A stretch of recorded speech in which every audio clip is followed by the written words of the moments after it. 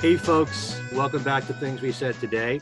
What we're doing right now is just a little something extra because Darren and I just witnessed the press conference that Ringo and his all-star band just gave at the Casino Rama in Toronto, which is where he starts many of his tours. And we watched it virtually. Alan, unfortunately, couldn't be with us to join us for this little recap, if you will, of what took place during the press conference, which lasted about an hour. But just your general impression of what you observed from it, Darren, and I'll talk about it myself. But first with you. It would, it was pretty much kept to basic questions, basic topics, and I think it was more just to signal that Ringo's back with his all-star band and they're about to start a tour, and it's been a few years and finally getting this thing going again. More so announcing it than actually getting down and dirty with, in-depth questions and whatnot about what they might perform, or, why this musician this time out and where's Greg Raleigh or whatever. It was pretty much all surface stuff, and a way to kind of reintroduce the whole machine, the whole all-star band thing, which they're back here finally. And I know Ringo did mention at one point that after this North American leg, he's back out later in the year. So the all-star band is Chuglen again. And basically that was the whole purpose and of the whole press conference. There wasn't any big revealing bits of news. Actually, there was one. Was that before I dialed in? Maybe. No, later on, I think. But that is that Ringo said that he finished his new EP. I did not hear that, and that must have been just after I dialed in. Yeah. So I dialed in a little late, folks. I need a new watch. Okay. I don't know what made me think, and I was so happy too. I don't know what made me think it was starting at 2:30. It started at 2:00, but right. I dialed in. I thought I was dialing like 20 minutes early. And then I realized, I'm 10 minutes late. Isn't that typical of me? So I kind of missed that, but I was curious if he was going to bring up any new music. And so tell me what he had to say about the new EP. That he finished his new EP. That's the only thing that he said. He didn't give a title. He didn't give a release date or anything. So, but basically what you said just now really applies to the first, I would say, maybe 10 minutes of the press conference. It was more about getting back on the road, how much they missed it. Ringo said that he missed 4 tours. He said that he's been spending a lot of his time during the pandemic between recording his new music at the gym and painting. He also made mention of a few musicians he's played with via file sharing during the pandemic, that he's played on a bunch of albums, a bunch of other artists' albums over the past couple of years too. I remember him mentioning Ray Wiley Hubbard, but that was another thing that he kept busy with. He ended up probably making more guest appearances, I would think, due to the pandemic and really being, he has a studio in his house, so easy for him. Yeah, all these artists are sending him files, audio files, and all he has to do is lay down his drum tracks. Mm-hmm. So he brought up Colin Hay, Edgar Winter's tribute to Johnny, his brother. He plays on one of the tracks there. He kind of joked around that he was on, I think, 20 albums, but that's an exaggeration. But he's been asked to drum on one song on an album for several artists. Like you said, Ray Wiley Hubbard. Yeah, that was the name I remember him mentioning. And he did a good job, Ringo, of letting the other members of the All-Star Band speak. They were all there. And it was Warren Ham down there was a few different windows. Ken and I were on this via Zoom, like we're recording the show. Warren Ham was down at the end, and then Colin Hay, Edgar Winter, Ringo was in the middle with Steve Lukather next to him, Hamish Stewart, and then Greg Bissonette. And they talked a little bit about, Greg Bissonette talked about getting into drumming from having seen the Beatles back in the day, and Ringo being an influence. Warren Ham talked about how one of the, or maybe the highlight of his career and all the people he's played with is his current gig as the saxophonist in the All-Star Band. So everybody chimed in a bit. Edgar Winter spoke quite a bit, it seemed. And I like what Edgar Winter said. This was something that kind of came up towards the end, because, we're all getting older, and it gets me down very often about who's coming off the road. The B-52s are doing their farewell tour this year. Roxy Music is doing an anniversary tour this year that Phil Manzanera says is going to probably be the last thing we ever hear from Roxy Music. But Edgar Winter said he's going to go till he drops. And you get the impression that Ringo is, if he could hold his stick, Ringo's going to be doing something. So, and I tell you, I'm watching him just sit there and speak, in his mannerisms, his voice. He does not look like he's going to be 82 this year. Right. Does not look like he's in his 80s at all. He did say, and he said this before, as long as I can hold my sticks, I'll keep playing. Right.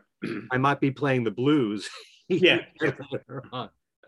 Indicating, slower music, so it may not be as demanding for him. But really, all the musicians were bringing up the fact that they're so happy to be playing again, and this is what they do. Hamish said, playing live is what we do. It's our lifeblood. He used that word, lifeblood. Greg Bissonette said, there's nothing like playing live in front of an audience. Edgar Winter said, I love to play with Ringo anytime. Happy to be back and to do what I love to do the most.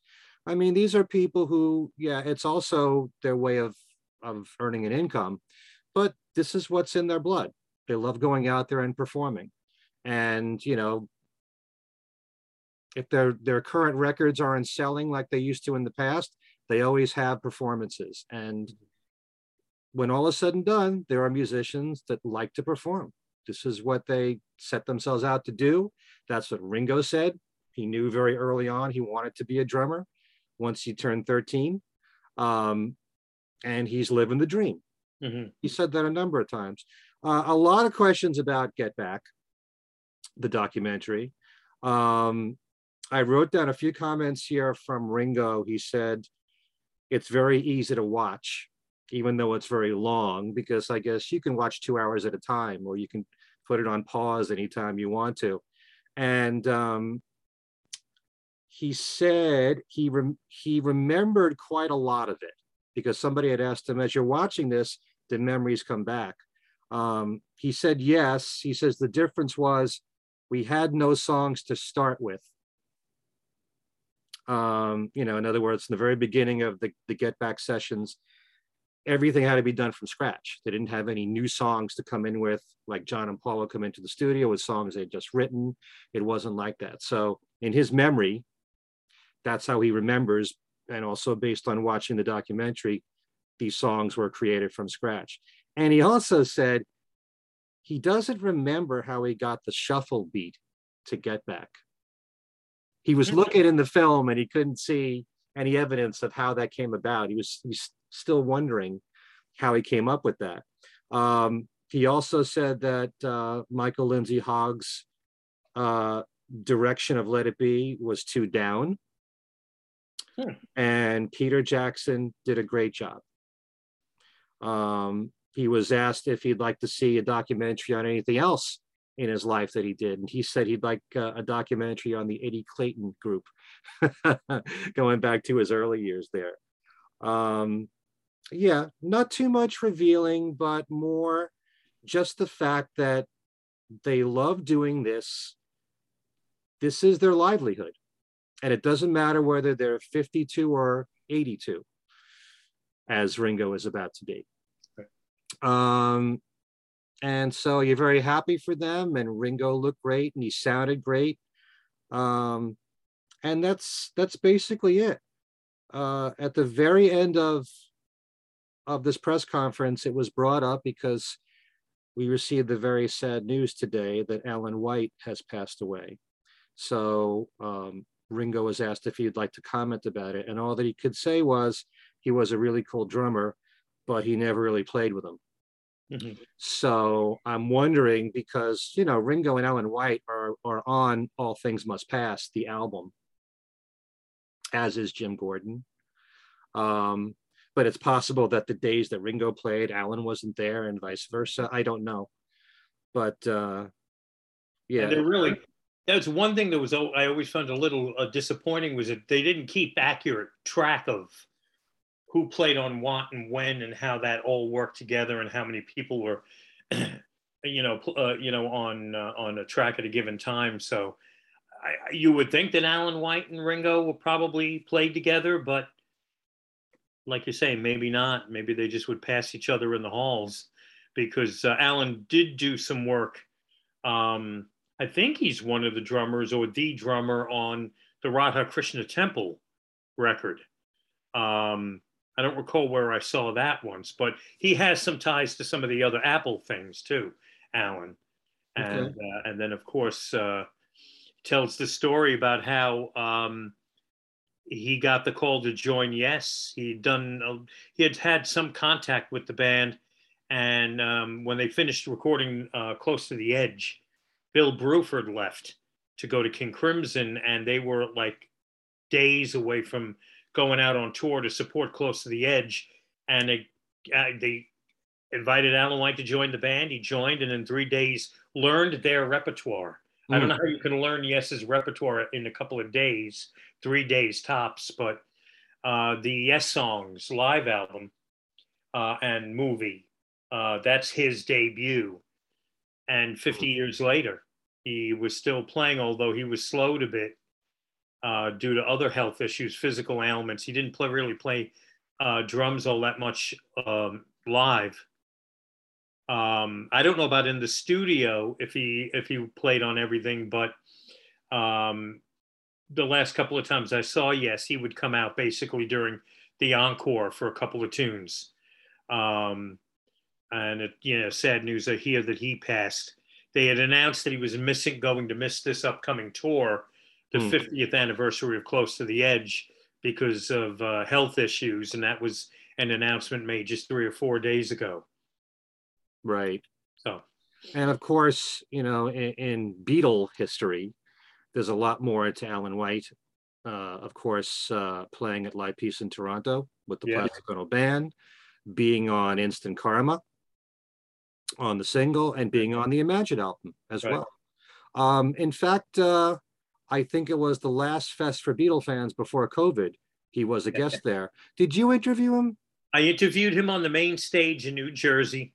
That was the last fest, right? 2019. I'm almost positive. Yes. And then I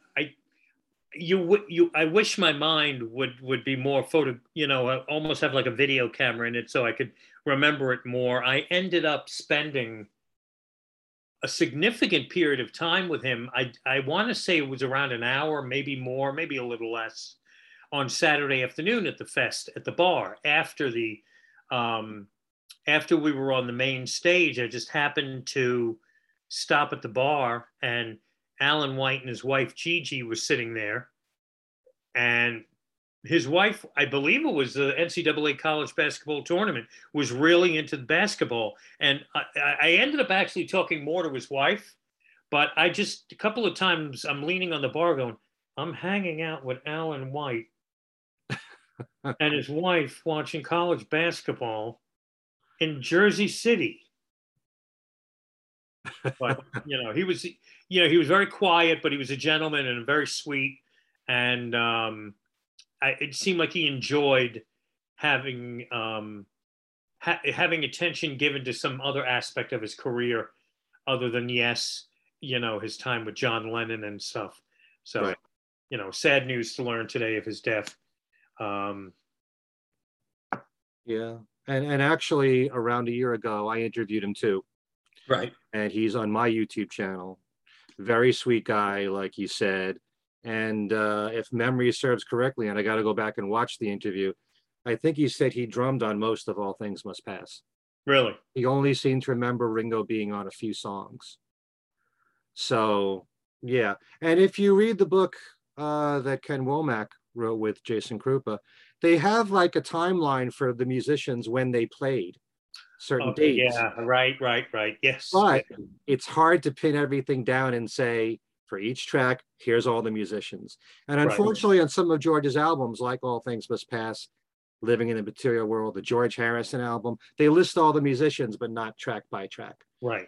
So be nice to know on every single song who played what. Yeah.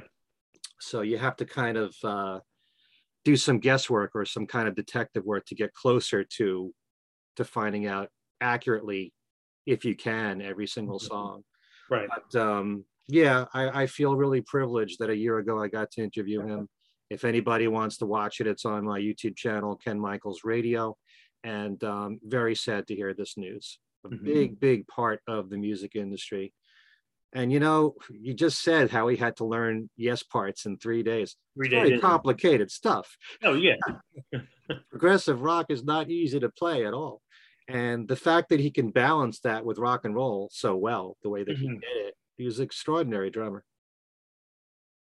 Oh, well, not to end things on a sad note, but yeah. I do not have the dates in front of me. When does Ringo and his All-Star Band play Toronto? When's the first show?